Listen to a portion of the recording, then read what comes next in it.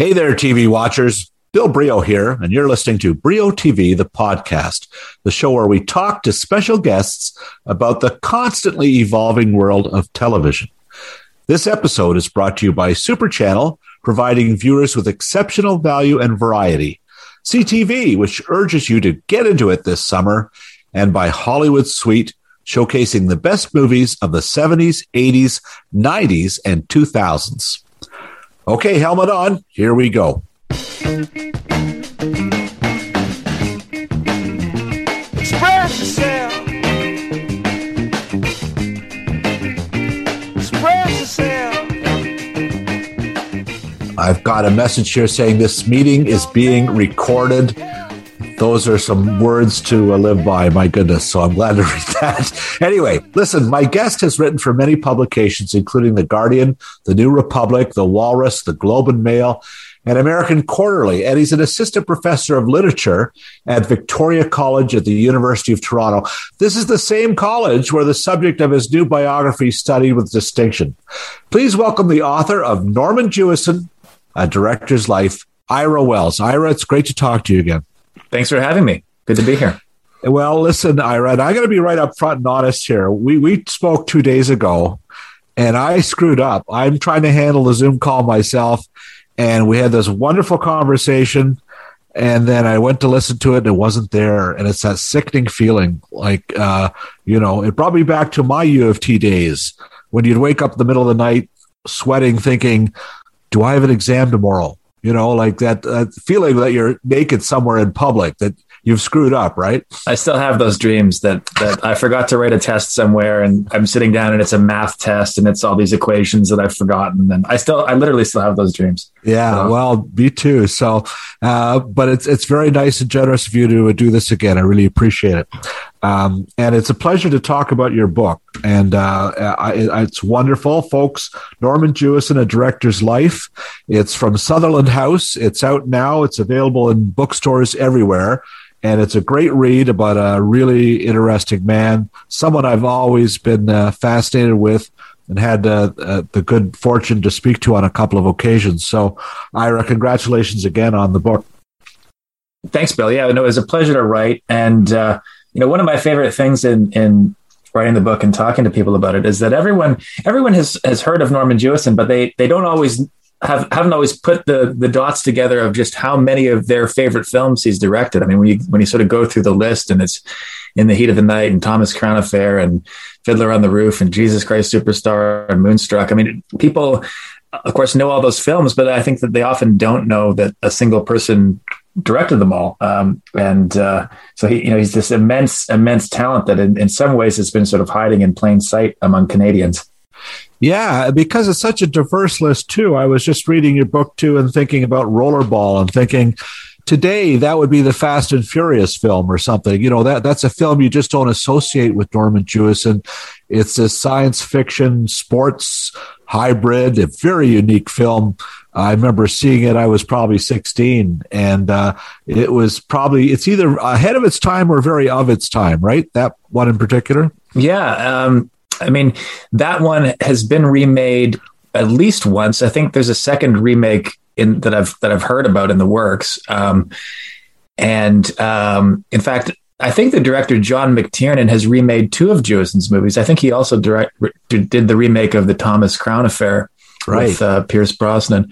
But Rollerball, that was picking up on the incredible violence in sports that was just sort of taking off in the mid 70s. I don't know if you remember or were very conscious of the incredible bench clearing brawls and these teams like the Broad Street Bullies, the Philadelphia Flyers, and it was also creeping into baseball, and there were these huge brawls that were happening at soccer matches across Europe. And I think Jewison was picking up on that and a lot of sort of Evel Knievel type stuff on TV, and just the sort of commercialization of violence was kind of sickening to him. And so Rollerball was about that, and also about the power of corporations. The world of Rollerball is run by, I think, 6 or 7 big corporations, and the way that they've sort of anesthetized the masses is by having this incredibly violent gladiatorial combat sport where where guys are getting their brains stamped out on the track, and it's sort of this catharsis that has eliminated violence in the society. So, it's in some ways it's a film of its time, but the last scene of Rollerball is still, I think, one of the most haunting and sort of, it just gives you shivers. I'll have to go back and watch it again, but certainly the whole corporate angle, when you think today the world is run by Amazon, Google, 4 or 5 companies, it's a very a film that was very observant for its time. Now let's go right back to the beginning here. I'm always fascinated because writing a book, my goodness, is a lot of work. It's a big task. How long did it take you to write this? Did you work on this book, Ira? It was a year of research, a year of writing, and a year of editing. So 3 years in total. My goodness. And you know what I love about your book and appreciate? The notes. Oh my goodness, everything's there.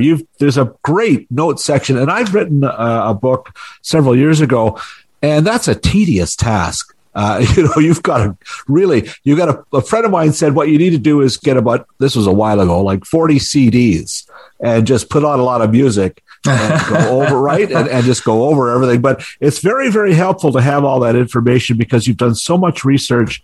So congrats on that. And thank you. Again, what was it about Jewison? First of all, what was the first Jewison film you ever saw?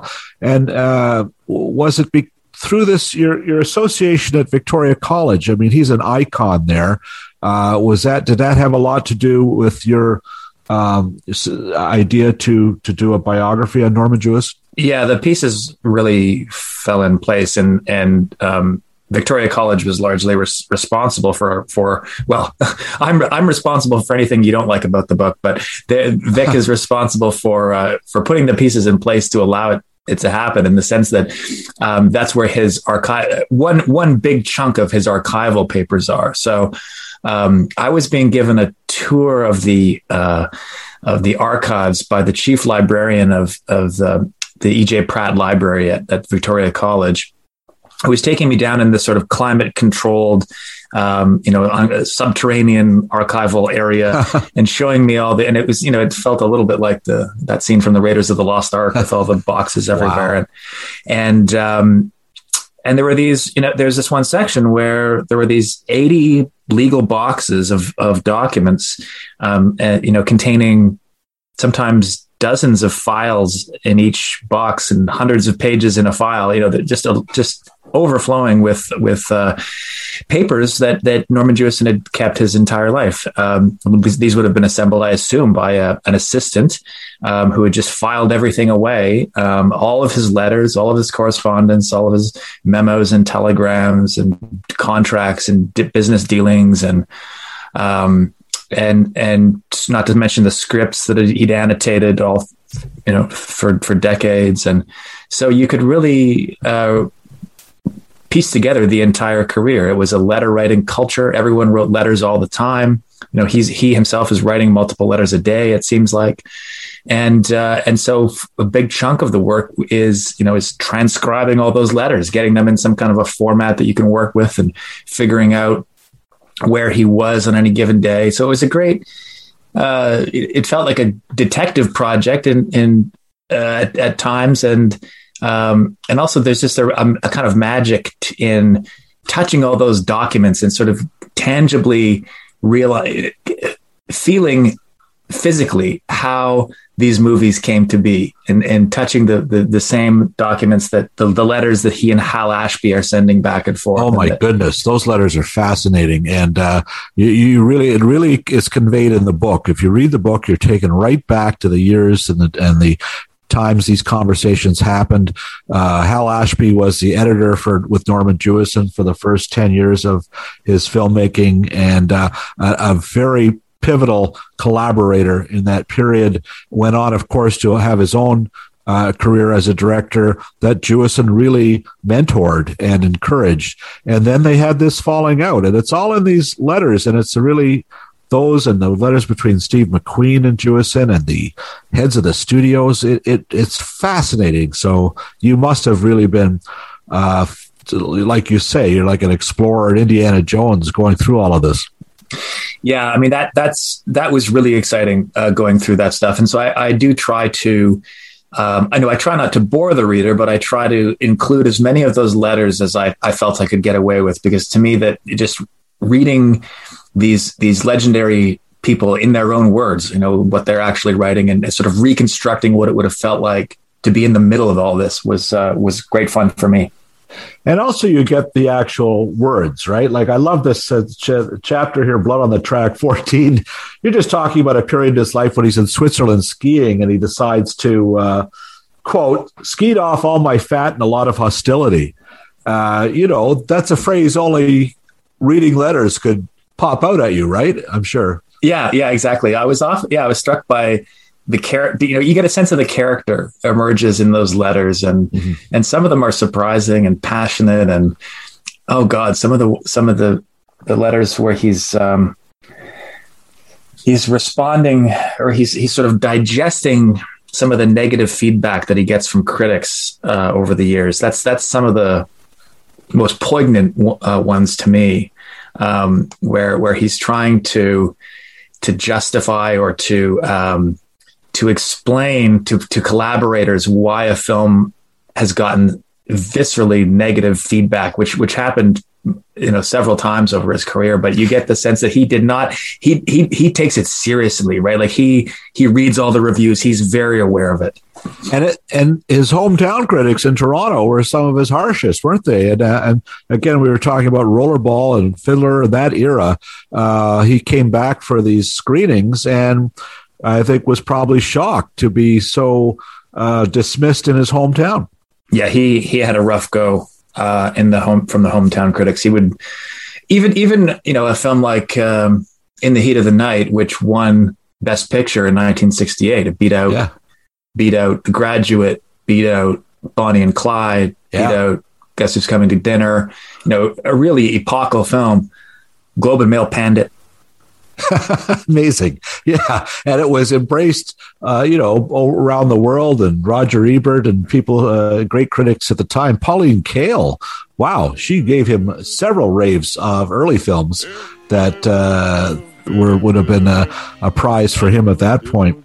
We'll be right back after this message. I'd build a big tall house with rooms by the dozen, right in the middle of the town.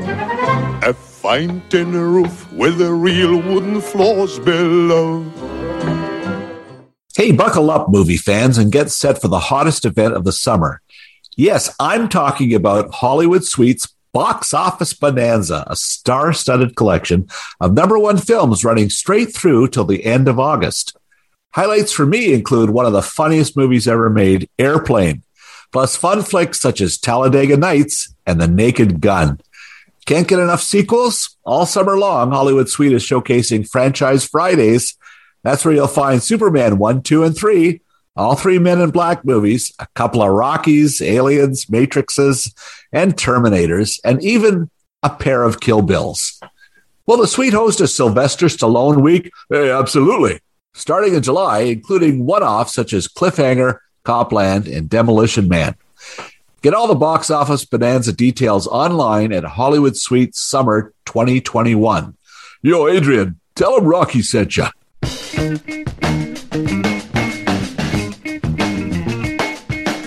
And we're back. Let's go back and just for people, just to make sure everyone knows, Mr. Jewison is still with us. We're very fortunate. He'll be 95 in July. Still a pretty vital guy, there's that.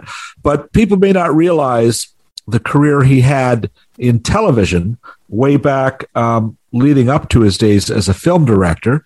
And from reading your book, you have stories in there of him directing and learning to be a director right at the very beginning in Canadian television. Isn't that right? Yeah, that's right. Even before there was a Canadian television. So he wanted a career in show business. And at one point, moved or traveled to Los Angeles to make a go of it as an actor, and it very quickly became clear that was not going to work out for him. And he came back with his tail between his legs. I mean, he was a very young man at this point, and this was just when television was starting, and so he thought maybe television would be an alternate way in. But at this point, there was no Canadian television. He went off to the BBC to get some training there. He looked up a Canadian who was working for doing a show called Bedtime with Braden. Bernard Braden was the host, and Jewison worked as his stand-in. While Braden was also the director, so he would have to be in the booth and do other things. And Jewison was his stand-in and just sort of lapped it all up, absorbed everything that he could absorb about television. And by the time he came back in 1952, that's when Canadian television was finally close to being able to launch. The CBC was still finishing its Jarvis Street studio. They had brought in a number of American technicians. A guy named Sylvester Weaver, Sigourney Weaver's father, an early television executive, was helping the CBC get their operations off the ground. And Jewison is literally learning, like, how does a signal go from the studio to your, what's the chemical and what's the mechanics of this process? And you get a sense of reading all that material of how much of an accomplishment it was just to create a televised image. I mean, that in itself was no small task. Yeah, no kidding. And amazing, the convergence of talent. Fritz Weaver was so fundamental at NBC. He created the Today Show and the Tonight Show. Wasn't the guy in charge for very long, but had a significant impact. So these guys, smart guys all together in one place. And in Canada, too, I've talked to people over the years. William Shatner talks about being directed by Norman Jewison at the CBC in the 50s. And folks like that, like anybody who was acting, Christopher Plummer, they would have encountered Norman Jewison back then in Canada working. And then he went to, as you see, went to England, learned some things there, and went to America, where all of a sudden, and very young at this point, and looking even younger, he's telling everybody, Frank Sinatra and all of these big names, Judy Garland, where to stand, what to do, how to sing. That's pretty nutty stuff, right? This is one of the big kind of mysteries to me, and that I wanted to crack when I was writing the book, is how there's this kid who grew up in the beaches in the 1930s and 40s. He's driving a cab for Diamond Cabs in Toronto, the night shift, in the early 1950s. And 10 years later, he's directing the biggest stars in the world. Yeah. And it's like, how does that happen? Right. What genie came out of a bottle and let that and made that happen? And of course, there's no genie. It's just this tremendous sort of force of will. This charisma, this confidence, but he didn't come from privilege, right? He came from a pretty rough background. The Beaches was not a nice part of Toronto in the 1930s. It was very anti-Semitic. And everyone thought he was a Jew. Mm-hmm. It was a tough neighborhood. But clearly he learned early on how to read people, how to read a room. And a friend of mine who's since passed away in LA, a photographer, Gene Trindle, he shot more TV Guide covers than anyone else, over 200 covers, especially in the 60s, Star Trek, the Monkees, you name it. And Gene had a picture on the wall of his office, and it was of Bob Hope, Bing Crosby, Frank Sinatra, Dean Martin. And it wasn't a particularly inspiring shot, but it was the moment he knew he could do this. He was young, and he literally had to say, Frank, stand over there. Dean, do this. Okay, stop fooling around. Okay, we're ready. We're going to. And Gene always said that photography was 90% psychology and 10% perspiration. And I think that was Jewison too, right? Like he just knew, and your book makes this so clear, in any situation, how to handle people and to do it in a direct way that got results. Yeah, that was one of the. I think one of his, skills is not really the right word, because it's more than a skill for him. It's just a kind of like, way of being in the world. It's just sort of who he is. But that ability to make psychological decisions about, understand the psychology of the person who he's working with, and modulate his own behavior. In a sense, he I said earlier that he wanted to be an actor, and in a sense, he was an actor, and that he was performing as a director, and he could modulate his performance. I know we're talking about television, but I've got a good example of this. I'll just skip ahead a little bit. Yeah. In the career. The clearest way that this was put to me was by the director Bruce McDonald, who said that he was watching Jewison direct Agnes of God, which was in the mid 1980s, and he was directing Meg Tilly, Jane Fonda, and Anne Bancroft.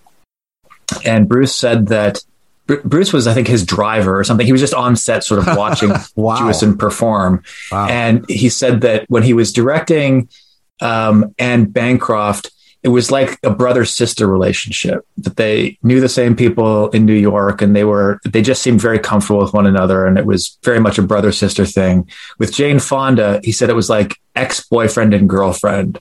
Like there was a little bit of a flirtation there. There was a little bit of chemistry, playfulness.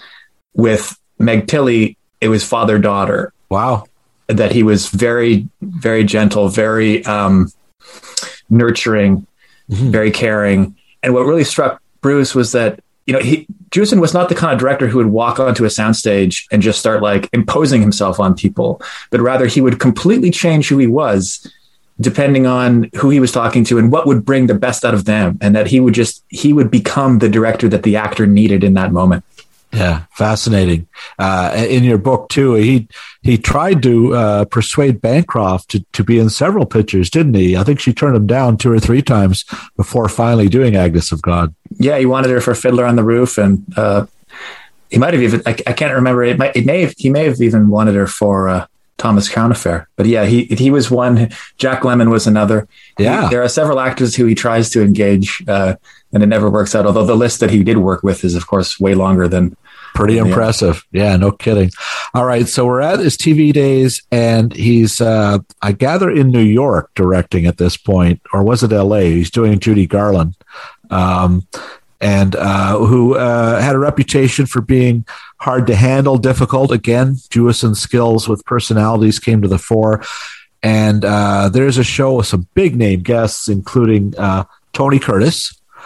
And from what I understand, Curtis was so impressed with Jewison that when he went to start his own productions, Jewison was the guy he called on to direct his first feature film, Jewison's first, 40 Pounds of Trouble.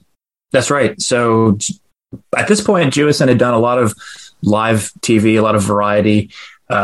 He had done things like Your Hit Parade, Andy Williams, things of that nature. Then he made the big leap is with Tonight with Belafonte, 1959 hour-long special with Tony Belafonte, which was really a monumental hour of TV. Really encourage anyone to take a look at that. It's on YouTube. And wow, does that feel contemporary and urgent, and in its treatment of racial matters. His next big special is the Judy Garland special, another hour-long special. The Belafonte one had won an Emmy, which is what, it really went over well, and it kind of cemented his status as a prestige director of this kind of thing. Right. He does, but CBS is not all that sure that Judy Garland can carry this thing on her own. So they're encouraging. They say, we'll just go and get Frank Sinatra. So Jewison, it falls to Norman Jewison, who I think at this point, Tony Curtis says he looks like your paper boy, to phone up Frank Sinatra,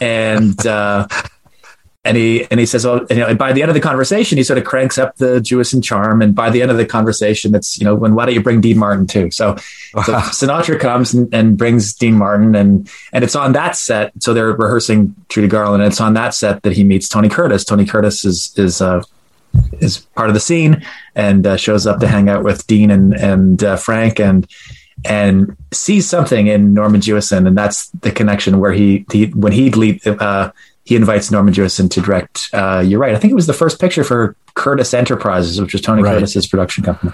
Yeah, and as I mentioned to you earlier, I collect 16 millimeter film, and I have a print of 40 Pounds of Trouble that I watch occasionally. It's a charming film from, I think, 1962. Phil Silvers is in it, and Tony Curtis, of course, Larry Storch, who's still alive. And I told Jewison that I had a print of his film. I said, I've got 16 millimeter print of 40 Pounds of Trouble. And he leaned into me and he said, burn it. Oh, God, he's so unfair. I know. I find it quite entertaining. It's a remake of an old Shirley Temple film, and they shot a lot of it at Disneyland, which is fascinating. So, you rarely see early in any movie Disneyland as a background. And from what I understand, and you would know, that the script literally just had a note saying they go to Disneyland and there's a chase. And I guess Jewison's managed to get 3 days in the park. And literally, this was the part of the film he loved because he created this whole Keystone Cops silent movie sequence, right? Exactly. Yeah, that was what really drew him, or what most excited him about the film. Yeah. As I said, he's very unfair to the picture, and he is to all of his Universal movies. He directed 4 for Universal, a couple with Doris Day and Rock Hudson, and one called The Art of Love with Dick Van Dyke and James Garner. But he's kind of written them off or sort of disowned them. They're actually a lot better, I think, than certainly than he gives them credit for, and some of them are quite good and thoughtful, I think, and sort of very engaging with. He's known as a director who's so engaged with social issues, and I think that even in those movies you can see it. You see it in places. 40 Pounds of Trouble. Yeah, they're shooting in Disneyland. There's a California state law that says that when children are working on motion picture sets, they have to be in school.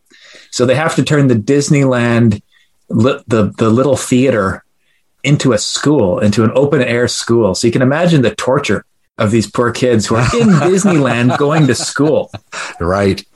No, that's not fair. That's not good. It's a charming sequence. So he speeds up the camera, and he's got Curtis jumping in and out of the motor cars, and that's right. There's a very low speed chase with Tony Curtis behind the car of the Autopia ride, and yeah. But what's cool about that scene is how he really kind of recapitulates the history of American motion pictures. I mean, that's might sound like a nerdy thing to say, but there's like a kind of cowboys and Indians section, and there's a car chase section, and there's an adventure section, and in this sort of sped up, wacky Keystone Cops type way, he kind of he takes this romp through American cinema. Yeah, well, it's the perfect place for it. Disney conceived it as a movie in a way. Like when you entered into the park, you walk through something and it's sort of like the titles of the film, and then boom, you're in the movie. So he took full advantage of that. We're going to take a short break. When we get back with Ira Wells, author of Norman Jewison, A Director's Life, we're going to talk about a part where Jewison took the leap from making films for studios to making his own films as a producer and a director. And when we get back, we'll get right into that. Try not to get worried, try not to turn on to problems that upset you. Don't you know everything's all right? Yes, everything's fine. And we want you to sleep well tonight.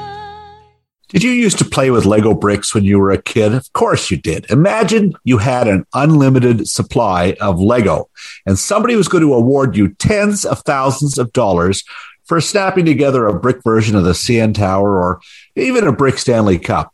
That's the deal with Lego Masters, back for a second season Tuesday nights on CTV. Will Arnett is one of my favorite podcasters, and check him out on SmartLess with Jason Baseman and Sean Hayes. He's the host of Lego Masters.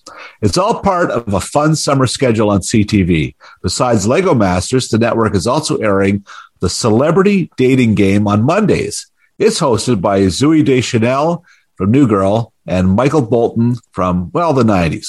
CTV is also bringing back the Extreme Obstacle Course series Wipeout in a whole new version, plus the $100,000 Pyramid with Michael Strahan as host. There's also the Brady Quiz series Mental Samurai featuring Rob Lowe. So follow the Lego Brick Road and get into it this summer on CTV.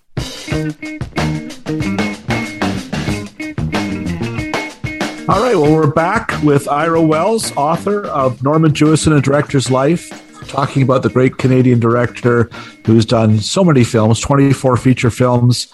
What a career. A couple of Best Picture Oscar winners. And Ira, I'm curious, too, before we jump right back into the next film I want to talk about, just the process of writing. It's a big task. 3 years you worked researching and writing this book. Did you get up early in the morning to get an hour in it? You have young children. You know, it's a part of it may have been through COVID times. How did you get this project done? Yeah, so I did tend to set an alarm for 5:30 in the morning and would wake up and try to get a couple of hours in each morning, get my little quota done. I try to do 500 words a day, which is just about a page, single spaced. And I find that if I leave it for later in the day, the focus just isn't there. So I'm a morning person. I'm try to get a bit done each day. The research is a little different because the research is, it's not quite the same sort of brain power. And of course I couldn't do it at home. I had to physically be in the archives. Right. And yeah, that was a lot of fun too. Just the sort of unearthing the mysteries and the needle in the haystacks. The ratio of stuff that made it in the book versus stuff that you actually research is, I don't know, 1,000 to 1 maybe. Yeah. Yeah. A bit like making a film. Yeah, I think so. Except you're all by yourself. You don't have the editor and the cameraman and everybody else. When Jewison, when he started making films, you might find this interesting, Bill. Yeah. Do you know the biggest challenge that he had with 40 Pounds of Trouble when he made the jump from live TV to films was maybe just it took so long, probably because he was used to the fast speed of television, perhaps. It was totally related to pace. It was that he found it to be excruciatingly boring. Wow. Yeah. To sit around and wait for setups. I mean, he's used to live TV, and where live TV was just chaos. When you hear him describe what that was like, it was just sort of madness. Anything could happen on live TV, and it often did. He describes there was on one of his early variety shows, a woman is dressed up in a bird costume and walks out on stage to do her number with a pigeon in each hand. And the moment she steps on camera, the pigeons just fill her hands with bird crap on live TV. And the woman's just mortified. I'd pay to see that now on television. That should be a show. I think he had a hypnotist on, and the hypnotist turned the host into a kind of catatonic, blubbering mass. And this led to an act of parliament or something, right? Yeah. The Canadian government passed something to ban hypnotists from the airwaves. They were worried about mind control, that the communists would take us over through hypnotizing us on TV. It's sort of like how the government now is trying to control everything that we post on the internet, I think. But anyway, that's a whole other discussion. We'll get into Bill C-10 later. Listen, so we're at a point now. Jewison's made a bunch of films for 4 or 5 films for Universal, I think. And he's at a point where he's itching to put his stamp on it. And he starts working on a couple of films. Was it The Russians Are Coming? Was that the first one that he produced and directed? Yeah, so he takes over from Sam Peckinpah on The Cincinnati Kid. Right. But that's not his project. He it's a change from the romantic comedies that he's been directing from Universal. So I think he feels liberated in some ways when he comes to The Cincinnati Kid, but he's still a hired gun. McQueen and the rest of them, Joan Blondell and Edward G. Robinson, they were all in place. He inherited that. Yeah. But The Russians Are Coming is his from, he options the novel, which was called The Off Islanders by Nathaniel Benchley, Peter Benchley, the author of Jaws' father. Right. options the novel. It was called The Off Islanders. Finds a screenwriter. Really, just that's the first time where it's the first Norman Jewison production. Yeah, and it's a wonderful film. I love The Russians Are Coming. Alan Arkin, who was until recently on the Kominsky Method, his first role is in a feature film as a Russian on a submarine. And, there was what Jewison learned, though, from the film was he had a hard time landing a big name star to play one of the pivotal roles. He was trying to get, who was it again he was looking for? Jack Lemmon. Yeah, Jack Lemmon. So he didn't get Jack Lemmon. His fallback ended up being Carl Reiner. And I've spoken to Reiner about the film. He's passed away last year, sadly, but he lived to be 98. And he great respect for Jewison because he said he had the great wisdom to make me a feature film star. So there's a wonderful typical understatement there from Carl Reiner. Yes, and I've got Carl Reiner wrote a bunch of books at the end of his life, and one of them he wrote a story about Three Macho Cowards is his chapter, and it's at the time of The Russians Are Coming. So in the film, you've got Brian Keith, you've got Eva Marie Saint, and Carl Reiner, of course, and they get up in an airplane with Jewison. Do you know this story, Ira? Tell the story. I do know it, but please tell it. Most people won't. This is like a scene from a film. Like it's madness. These guys decide to take a trip. They're filming in where was it? Fort Bragg, somewhere up the coast where they and everything. And they all nearly get killed in a little Beechcraft airplane, don't they? This is the one where Jewison ends up hanging out the back of the airplane. Yes.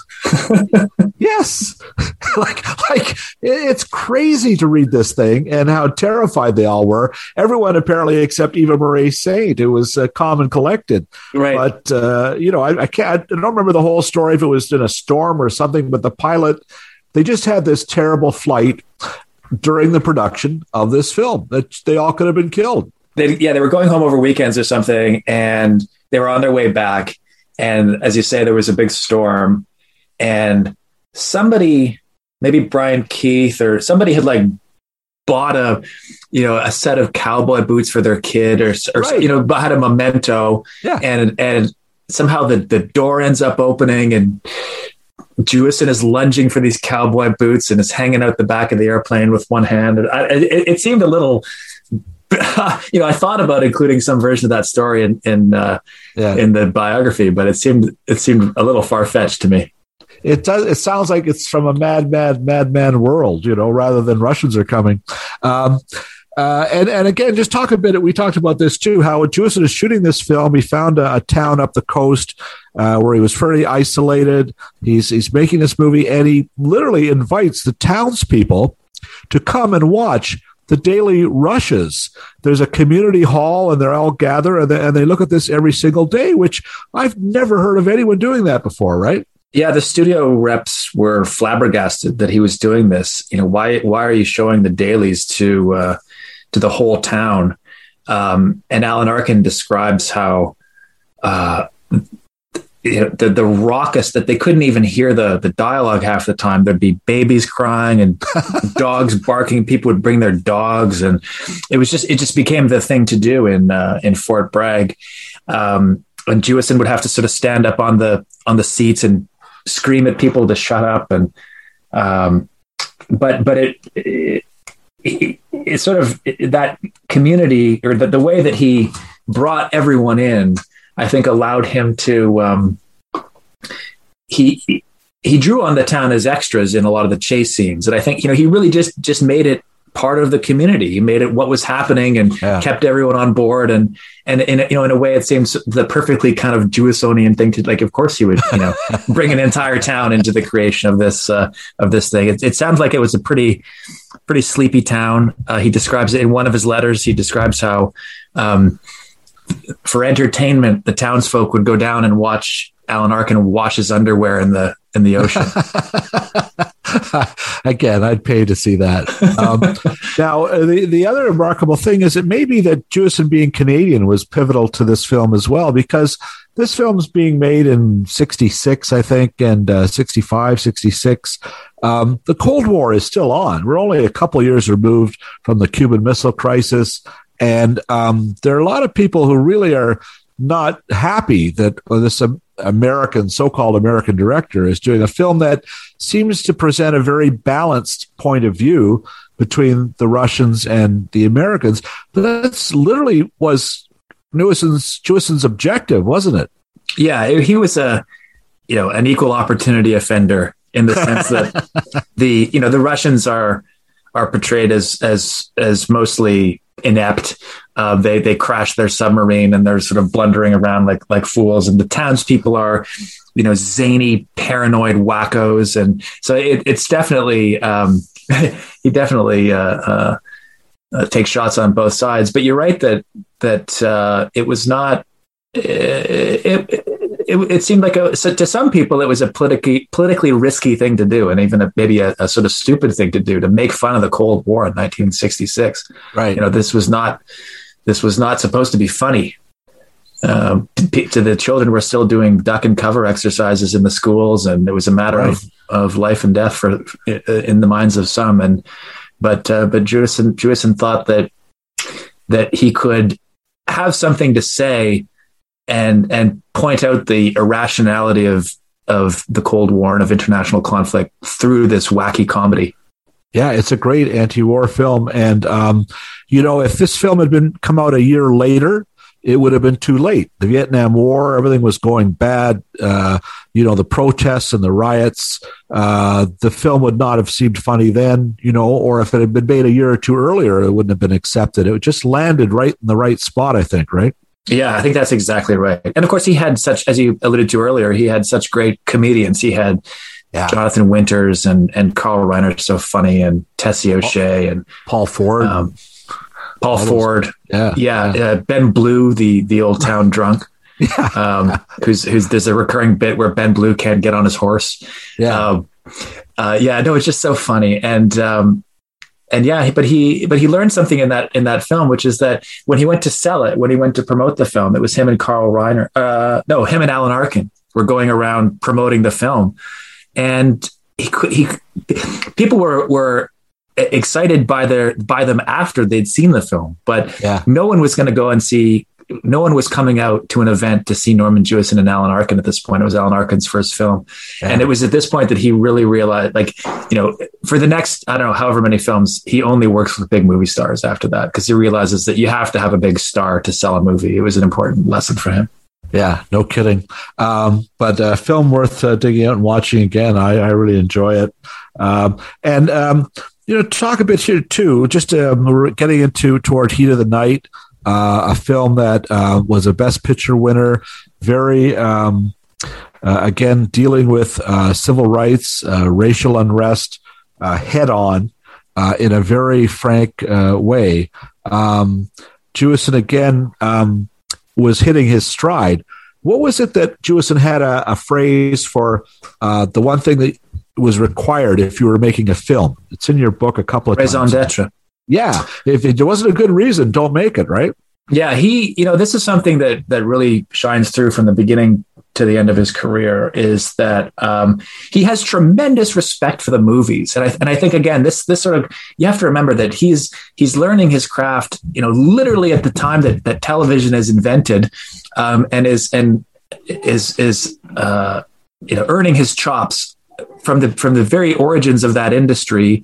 Comes in at the end of the studio system and the end of the golden age of Hollywood, is there for that kind of auteur moment in the late 1960s, the films that we're talking about. And the thing that really animates him is that he's got this tremendous respect for the medium of communication, for film and television, and not wanting to insult the audience. And it's all about the ideas. And that's really there from the Harry Belafonte special.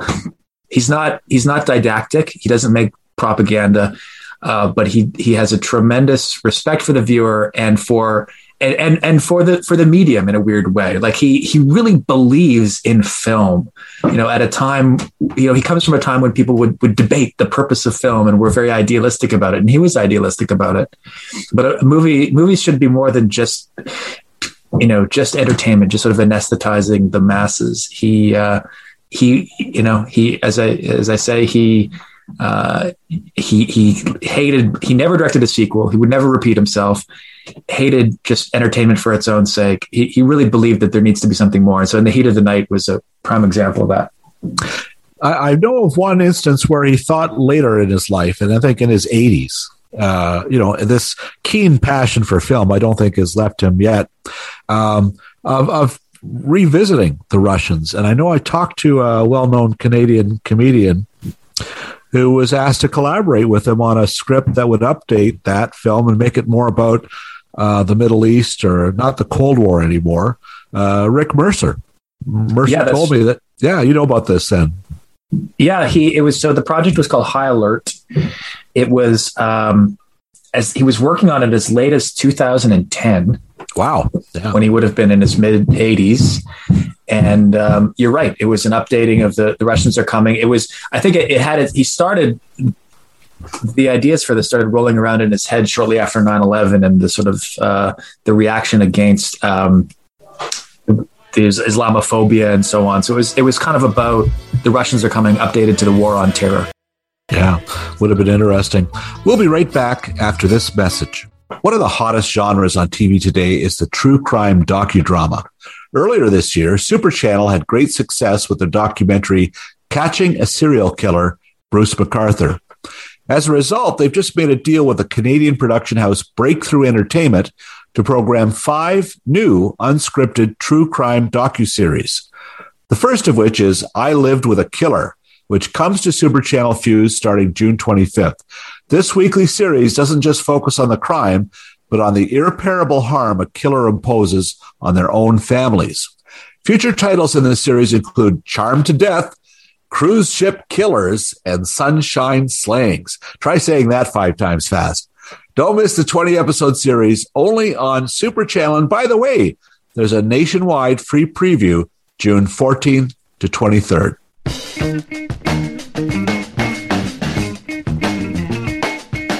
And we're back.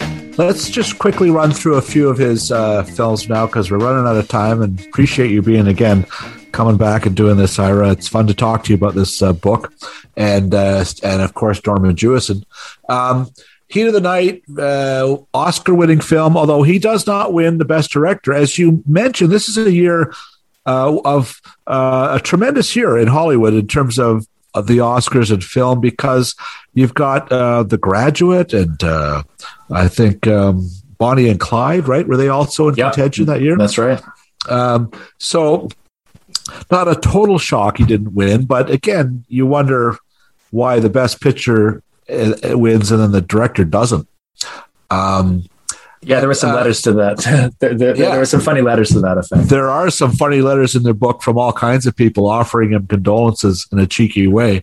Do you think this was part of this throughout his career and later on was a bit because he was regarded a bit as an outsider? There's a bit of that Canadian, maybe he's a little pinko. He's, depending on his choices, that there was some, and of course he took himself out of Hollywood for 10 years, didn't he? Yeah, that's right. And it's something that his friends and colleagues debated amongst themselves. You could, they would, it was a sort of topic of conversation. First of all, why isn't he more famous? And second of all, did he hurt himself through his political attitudes? Sidney Poitier thought that was ridiculous. Sidney Poitier was like, well, if he hurt himself, where's the evidence of that? Like he directed 24 movies over 4 decades, and his films were up for like 46 Oscars. He wins the Irving G. Thalberg Award, the Lifetime Achievement Oscar. At what point did his career get screwed up because of his political? Like he seems to be operating at such a high level for so long. It's hard to see any evidence that he suffered too much because of his political convictions. On the other hand, his agent Larry Auerbach says that he could burn bridges, and especially in the late 1960s, he was very critical of American foreign policy in Vietnam, and was running around running his mouth about the U.S. and dumping on it to anyone who would listen. And then he leaves after the assassination of his friend Bobby Kennedy. He packs up and leaves the U.S. and moves to England for the next 10 years. That's fascinating. So you've got we're in California. It's the 1968 election. Kennedy is just barely won the California primary.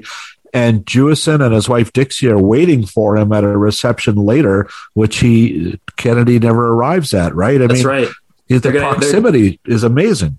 Norman Jewison was supposed to have drinks at a party with Bobby Kennedy at John Frankenheimer's house, the director John Frankenheimer. So wow. Bobby Kennedy wins the primary against Eugene McCarthy? Eugene McCarthy, that's right. Yeah. Wins the primary.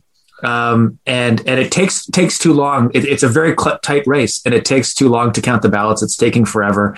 And Jewison and his wife Dixie are at Bobby Kennedy's house with the actress Melina Mercury, who is the star of Jewison's next film. And Jewison wanted to introduce that. He said Melina Mercury was a political activist who had been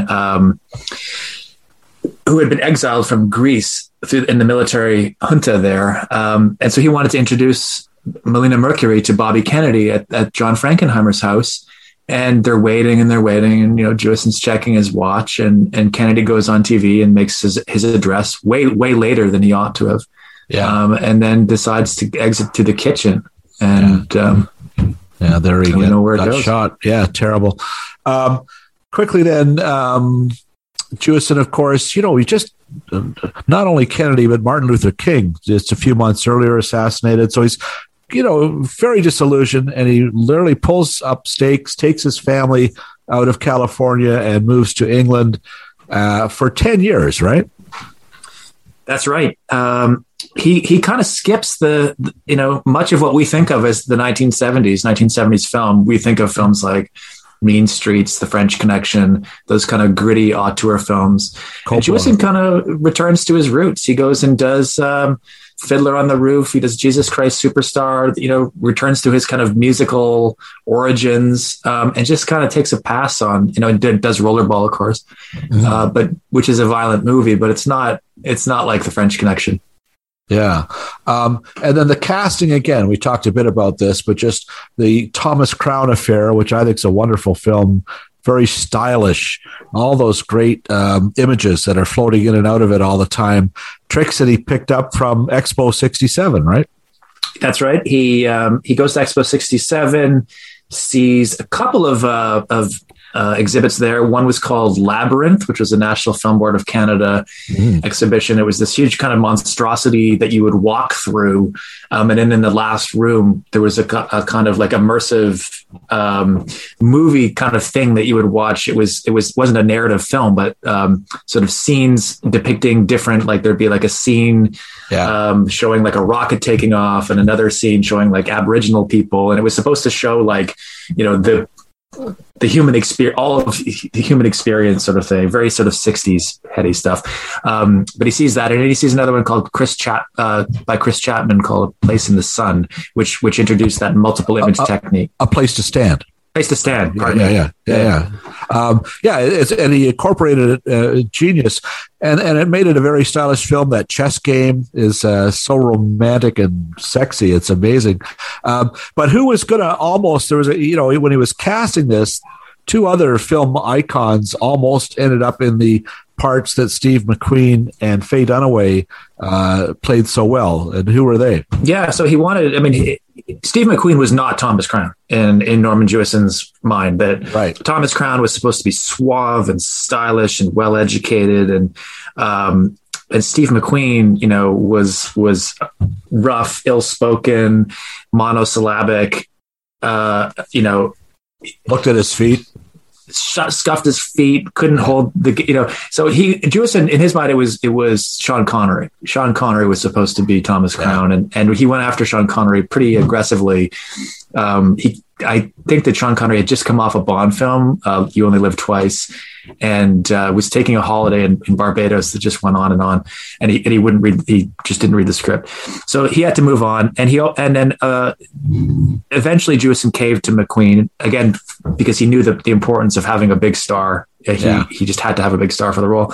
And he wanted Brigitte Bardot for the part of Vicky Anderson. Yeah.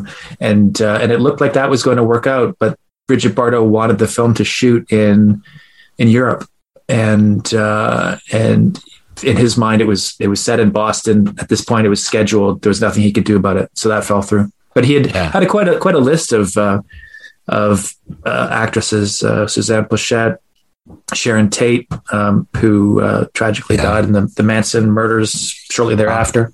Yeah.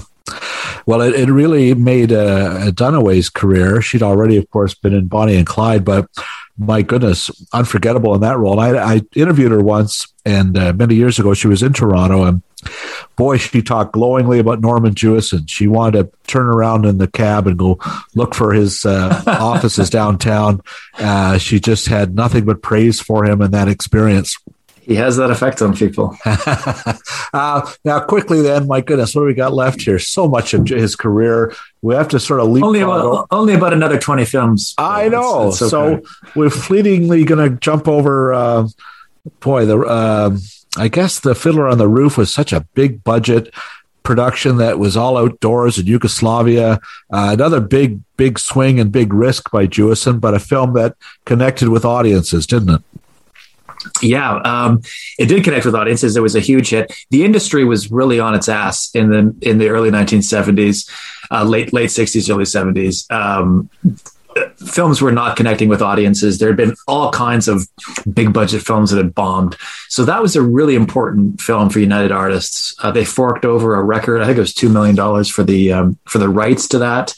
And to get it was there was a lot riding on it. It had to work. The industry was in free fall. And there's this, hilarious story that Jewison remembers where he had been called into the United Artists office in New York by Arthur Krim, the head of United Artists. And it's this secret, confidential, meeting where he's brought in, and they tell him, well, how would you like to direct Fiddler on the Roof? And, you can sort of hear a pin drop. And Jewison realizes they think I'm a Jew. Right. And he starts to sweat, and he sees, and eventually he's just got to come out with it. And he says, gentlemen, what would you say if I told you I was a goy? And, they just, Arthur Krim and the rest of them just about fall out of their chairs. But they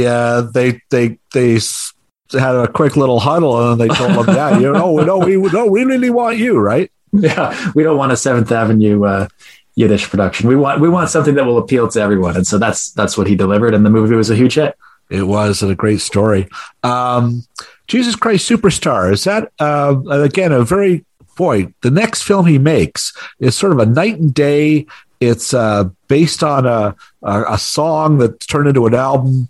And he just wings it. He shoots it fast and cheap. Ahead of its time or of its time? Yeah, well, both, I think, in some ways. Of its time, in the sense that it is sort of drenched in the flower power sort of ethos of the 1960s. He's working with very young people. The average age on that set was 22 or something. It was, very young people. They're all in the Israeli desert. There's probably a bit of marijuana going around. The film really took over their lives. When you hear about Ted Neely and Carl Anderson and the others, they really lived it. And they thought that they were walking on the ground that Jesus had walked on, and were, that the thorns that were pricking them were the thorns that were in Jesus's crown. And they really got into it. Jewison was a little older by this point. He was 45, and he didn't. They describe him as being a bit of a fuddy-duddy on that set. That he wasn't interested in sort of pretending like he was a kid, but ahead of its time ahead of its time visually. So that was the first filmed rock opera. And if you look at there's one song especially where Jesus decides to go through with the crucifixion, and he's sort of wailing on top of a Israeli hillside, and the camera is swirling around his head. And that feels like he just came up with the MTV aesthetic. Like what you'll see in music videos 20 years later was what he devised in that scene. Anticipated it. He worked with great cinematographers too, didn't he? All throughout his career. Haskell Wexler, Sven Nykvist. Yeah, incredible. Now, a film I've jumped over, Gaily Gaily. It's forgotten. I didn't doesn't even of all his films, and it was one where he realized he had to make $20 million back in 1969 or 70 on this film, and it bombed. Right? How did he rebound from a catastrophe like that? Yeah, that was his first real failure. It needed to be. It was.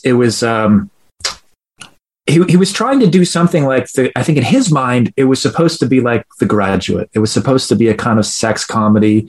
But of course, because he's Norman Jewison, he also wants to make it about ideas, and he wants to make it about Ben Hecht, the journalist and writer, and his experiences in Chicago at the turn of the century. They have to build these humongous sets, these incredibly lush, lavish sets, and recreate what Chicago would have looked like. It's actually a beautiful looking picture. The production design is unbelievable. Huh. I think that's, again, another underrated one. People debate the title, whether the title killed them on that one. Right. Yeah. You get these sort of like letters from advertising people saying, are we telling the audience that this movie's about the gays? Right. Because it's called Gaily Gaily, and it came from a Bliss Carman poem, but that was largely lost when they released it in Chicago. When they released it in Europe, they called it Chicago, Chicago.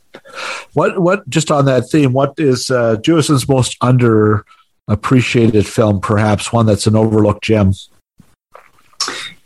Well, I think that In Country is an awfully good movie. Wow. The end of it with Bruce Willis, the end of that movie packs a real emotional punch.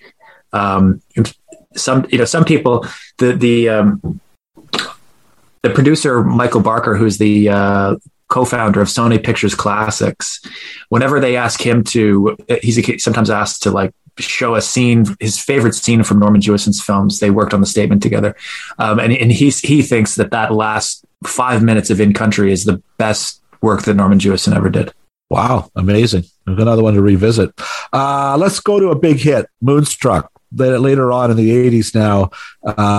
This is a film that came at just the right time for Jewison, didn't it? Yeah, he was at a real low point in his career. He had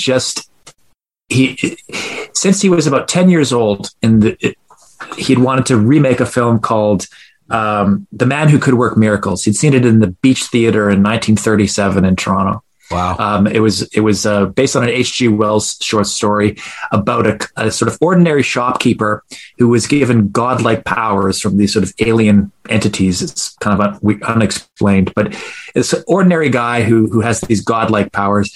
Jewison fell in love with the film and had wanted to remake it for a long time. Finally, in the mid-1980s, he's got a script.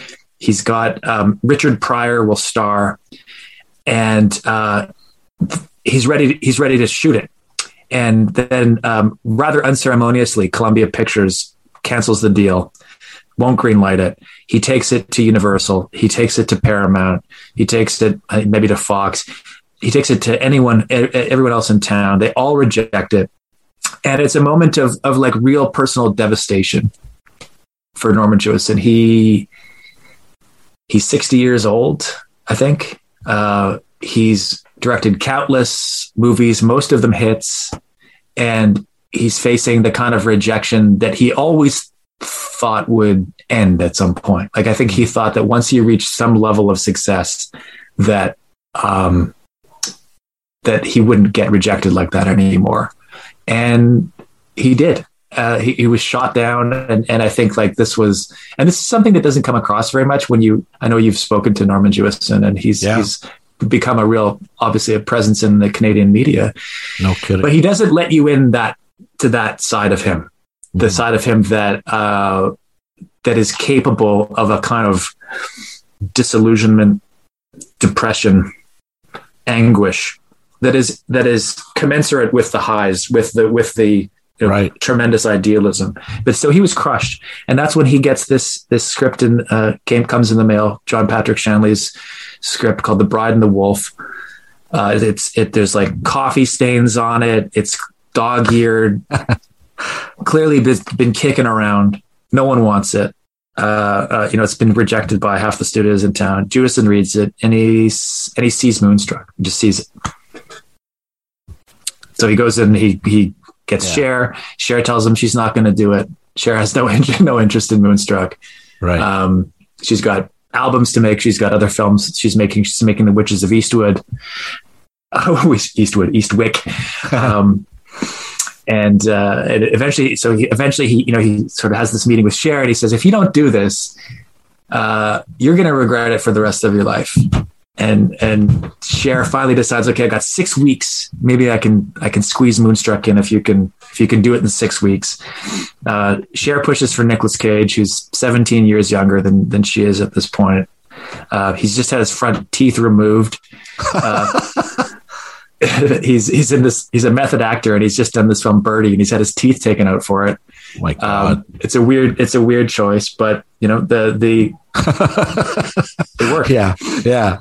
No, he's terrific. And this film is so memorable, and people can quote lines up and down. I love it. Very entertaining film.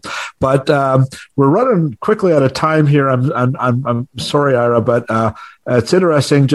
There's a reason Jewison's book was called This Terrible Business Has Been Good to Me, his autobiography, because as you say, it was a stressful, terrible business in many ways. A lot of great stories in your book about the fights, the business of filmmaking, how it took someone with an iron will like Jewison to make 24 films, and that really comes across. So congrats on that. I just want to end with a little note about the Canadian Film Centre, his legacy, his commitment to the next generation of Canadian filmmakers. Talk a bit about how that came to be. Yeah, so in the mid-1980s, he's moved back to Toronto at this point, splitting his time between his farm in Caledon and Malibu. And I think it had always bothered him that he hadn't made Canadian stories to some degree. The infrastructure just wasn't here. The crews weren't here. The facilities weren't here. And so he never made a film set in Canada or about Canada. And I think that bothered him. He's a very passionate, patriotic Canadian. He makes maple syrup on his farm, and he's still sending it to Arkin and Carl Reiner towards the end of his life, I know. So it's pretty cool. Yeah. He loves this country, and I think it bothered him that he had to leave to have success, and I think he wanted to change that. And the Canadian Film Centre was, in his mind, the answer to the American Film Institute, the AFI, and so he founded that, the Canadian Film Centre, in the mid-1980s. And as you say, it's a way of carrying on the legacy, of nurturing talent, allowing the next generation of creators and storytellers to blossom here. It's just a great legacy. Listen, Ira, we're right out of time. I really want to thank you for having this conversation one more time. I learned so much about the book. Congratulations. It's a great read. Norman Jewison, A Director's Life. I urge everybody, look it up. Sutherland House, available in bookstores everywhere. But congrats to you, Ira. And Phil, I believe we actually recorded this one, right? So we've got it. And we don't have to do it again. But I hope to talk to you soon sometime, Ira. Take care. Thanks so much, Bill. Thanks a lot. Appreciate it.